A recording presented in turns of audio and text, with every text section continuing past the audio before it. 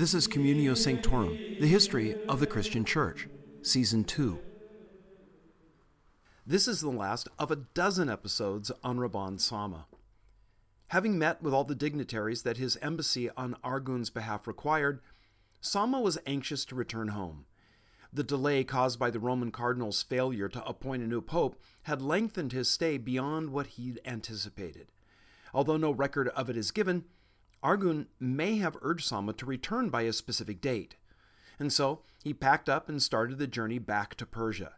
It was April of 1288. And remember, accompanying him was the French King Philip's ambassador, who bore a personal letter from the king to Argun.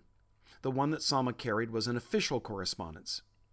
His route was the same as the one that he had taken west. The only change was his trip to Veroli that was southwest of Rome. The Cathedral of St. Andrew was an attraction that he decided to include on his way home. It wasn't really much of a detour. What's interesting about his stay in Veroli was his inclusion with several Roman church officials in issuing indulgences. These indulgences, usually issued in the name of Christ, were rendered under the auspices of God the Father, indicating a nod on the part of the Catholics to the Rabban's Nestorian emphasis. The Vatican Museum has some of these indulgences granted by Sauma. They bear his seal, showing a figure with a halo, his left hand on his chest, and the right hand holding a star. It bears the text, Bar Sauma, Tartar, from the Orient. Tartar being the common word that many Europeans used for the Mongols at that time. After Veroli, Sauma took ship and arrived back in Persia in September, a journey of about 5 months. He was immediately ushered into the Ilkhan's presence. He handed off the various gifts and correspondences that he'd been given to pass along to Argun. Then he gave his report, a full account of his time in the West. Argun was especially pleased that the kings of France and England were on board for an alliance against the Mamluks. Though the Pope hadn't pledged to the alliance, he'd made clear his desire for closer relations. Stoked at that prospect, Argun looked with great favor now on the Rabban. He expressed his dismay at the hardships that Sauma had endured on his journey and promised to take care of him for the rest of his life. He pledged to build the Rabban a church near the palace where he could retire to a life of quiet service of God. Sauma asked that Argun send for his old friend Mar Yabalaha, head of the Nestorian Church, to come to court to receive the gifts and letters that Western leaders had sent him. And while there, he could consecrate the land for the new church. And so the summons was duly sent. Argun had a special tent church constructed in anticipation of Mar Yabalaha's arrival. When the Catholicos did, a 3-day banquet was thrown with Argun himself serving both Sauma and the Nestorian Patriarch. He commanded the people of his realm to offer regular prayers for the health of both the Rabban and the Catholicos. The favor that he showered on the Nestorians led to a greater boldness on their part all across Persia. In 1289, Argun appointed a Jewish physician as his vizier, or his prime minister, and turned over a good part of the governance of the realm to his capable leadership. With both Christianity and Judaism on the rise across Persia, unease among Muslims began to roil. Argun remained hopeful of the alliance with the West against the Mamluks. He sent a letter by way of a Genoese merchant to Kings Edward and Philip, calling for them to make good on their promise of joining in a campaign to remove the Muslims from the Holy Land. He told them that the Mongols would be attacking Damascus in January of 1291. They were to attack the Mamluk headquarters in Egypt. They'd then meet in Jerusalem, where Argun would help them conquer the city and, once secured, turn it over to European control. Both Philip and Edward replied. While Philip's letter is lost to us, Edward's remains. He commended the Ilkhan for his zeal in wanting to rid the infidels from the Holy Land, but England wasn't able to mount a crusade apart from papal blessing, which Edward encouraged Argun to try to secure. But the Pope had already made it clear no such crusade was in the offing. Gauging the political winds, Pope Nicholas sensed that the monarchs of Europe were pretty much crusaded out. Argun's campaign against Damascus never materialized, and not because of the failure to gain Western support. In the spring of 1290, the Mongol Golden Horde to his north began a series of raids into Persian territory. Then, when a rebellion broke out in the important city of Khorasan at his eastern border, it meant that any movement west toward the Mamluks was now out of the question. A half a year later, he became gravely ill and died in March of 1291. Subsequent Ilkhans gave up attempts at an alliance with the West against the Mamluks. Though Ghazan converted to Islam, he attacked Syria and was able to hand the Mamluks a temporary defeat. But not able to hold the territory, when the Mongols retreated, the Mamluks returned. They were never able to defeat the Mamluks after that. As for the Europeans, while Edward and Philip were up for a crusade, the Pope wouldn't sanction one. The monarchs might have pressed the issue had it not been for their own issues at home. This was a time when Europe was fractured and disunited. Their inability to take advantage of the alliance that Arghun offered meant that the Mamluks were eventually able to conquer the last Outremer fortresses in Tripoli and then finally the last holdout of Acre. When Arghun died, Sauma's promised church next to the palace hadn't been built.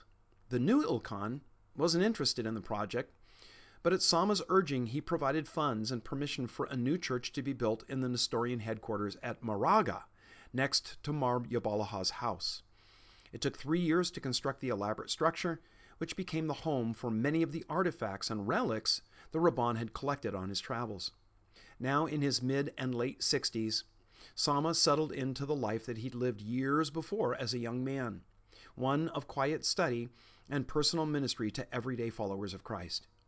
He reports that this was the happiest and most fulfilling season of his long and eventful life.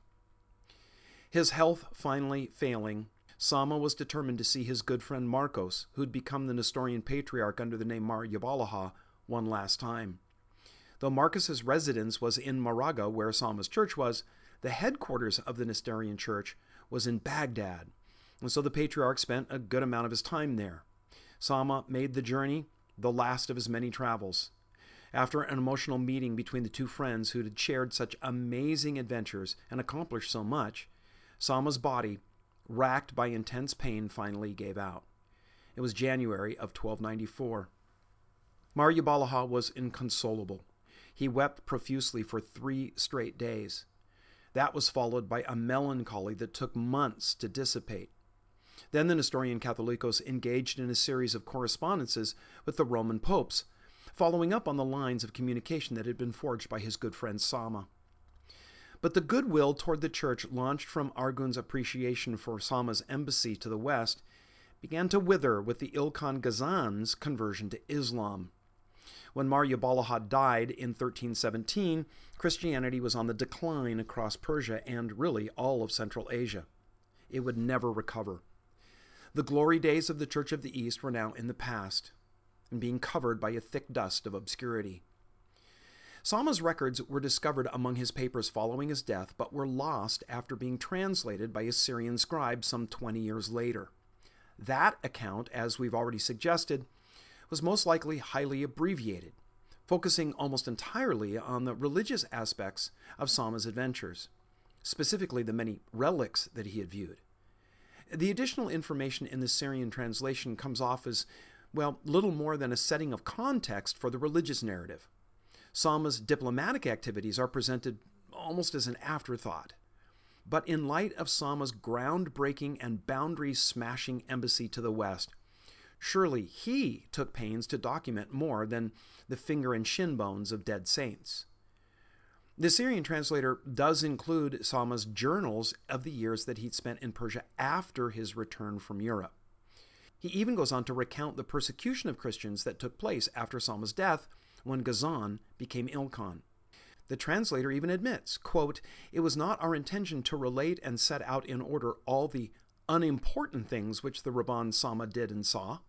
We have abridged very much of what he wrote, and even the things which are mentioned here have been abridged or amplified according to necessity," unquote. That necessity being the translator's interest in the religious rather than the political aspects of Sauma's quest. And that may account for why Rabban Sauma has been largely overlooked by popular history. His political impact wasn't recognized, subsumed as it was under the editorial bias of his early chronicler. Excised as well from his report were his observations of life in Western Europe, what would have been a tremendous boon to historians researching this period. In conclusion, while Rabban Sauma never returned to China and the court of Kublai Khan to complete his adventure, he did accomplish most of what he'd set out to do. His original ambition, encouraged by his friendship with the young Marcos, was a religious pilgrimage to the headquarters of the Nestorian Church in Baghdad and the centers of Western Christianity. His dream of visiting Jerusalem, birthplace of the faith, went unrealized because of the Mamluk domination of Palestine. Sauma was a genuine scholar who did more than read books. He went to the places that they wrote about. He was a gifted linguist, a skilled theologian, an effective diplomat. He must have been an eminently likable fellow who got along with everyone. All who met him embraced him quickly and sought to include him as an ally. His immense wisdom was repeatedly demonstrated in his skill at avoiding subjects sure to arouse the ire of his hosts. Finally, let's briefly recap his accomplishments. He began as a scholar monk in the storied Church of the East. His life of quiet study in a tiny house in the mountains of China was interrupted by a teenager named Marcos, who had made Bar Sauma his hero. They became inseparable friends. Marcos's itch to visit the places that he and Sauma read about eventually infected Sauma with the same hunger. They appeared before the great Kublai Khan, asking permission to head west on a heretofore unheard-of pilgrimage to the birthplaces of the Nestorian Church and the Christian faith. Kublai not only permitted them, he endorsed them as envoys of his court to his Mongol allies in Persia, the Ilkhans. The journey west crossed some of the most inhospitable territories on the planet. They encountered a mind-numbing plethora of different cultures, languages, customs, foods. When they finally arrived in Persia, the corrupt patriarch of their church tried to turn them into political pawns. They adroitly sidestepped his shenanigans. Then when he died, Sauma helped to have his friend Marcos elected as the new patriarch, the Nestorian Catholicos known to history as Mar Yabalaha. After several years in Persia, the Mongol Ilkhan consented to allow Sauma to continue his trek west, so he could visit the centers of European Christianity. But he charged him with an additional task, being his official envoy, asking for Christian Europe to mount another of the crusades that they'd staged over the previous couple centuries, a crusade to clear the Middle East of the Muslim Mamluks. Sauma then embarked on his second great journey, from Persia to Constantinople, where he met the emperor and Eastern Patriarch, then on to Rome, where he met the dozen cardinals who were meeting to select a new pope. When they were unable to, he headed to Paris, where he met with King Philip, then to Bordeaux to meet the English King Edward. Securing promises of an alliance with the Persian Mongols against the Mamluks, Sauma headed back to Rome, where he met with the newly installed Pope Nicholas IV and helped serve at the Easter celebrations. When the Pope proved evasive in pledging support for a new crusade, Sauma headed back to Persia, where he was welcomed by a grateful Ilkhan.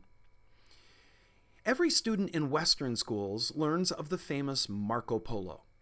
Almost any account of the Age of Discovery that helped lift the medieval world out of its moribundosity lists the adventures of Marco Polo as one of its premier causes.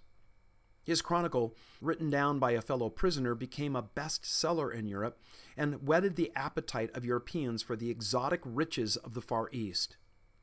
Rabban Sauma, who lived at about the same time, has been overlooked in the popular telling of history. Yet his travels and accomplishments far surpass those of Polo. If only that Syrian translator had translated all of Sauma's journals. If only. I hope you've enjoyed this 12-part series on Rabban Sauma. I'm going to be going back now for a while to continue the redo of Season 1. And just as a reminder, whereas Communio Sanctorum didn't used to accept donations, the increased costs of hosting the site have required opening that option for subscribers. CS doesn't have any sponsors, and we don't use advertising on the site. So if you enjoy the podcast and want to kick us some bucks to keep it going, feel free. You'll find a donate button at sanctorum.us. Thanks.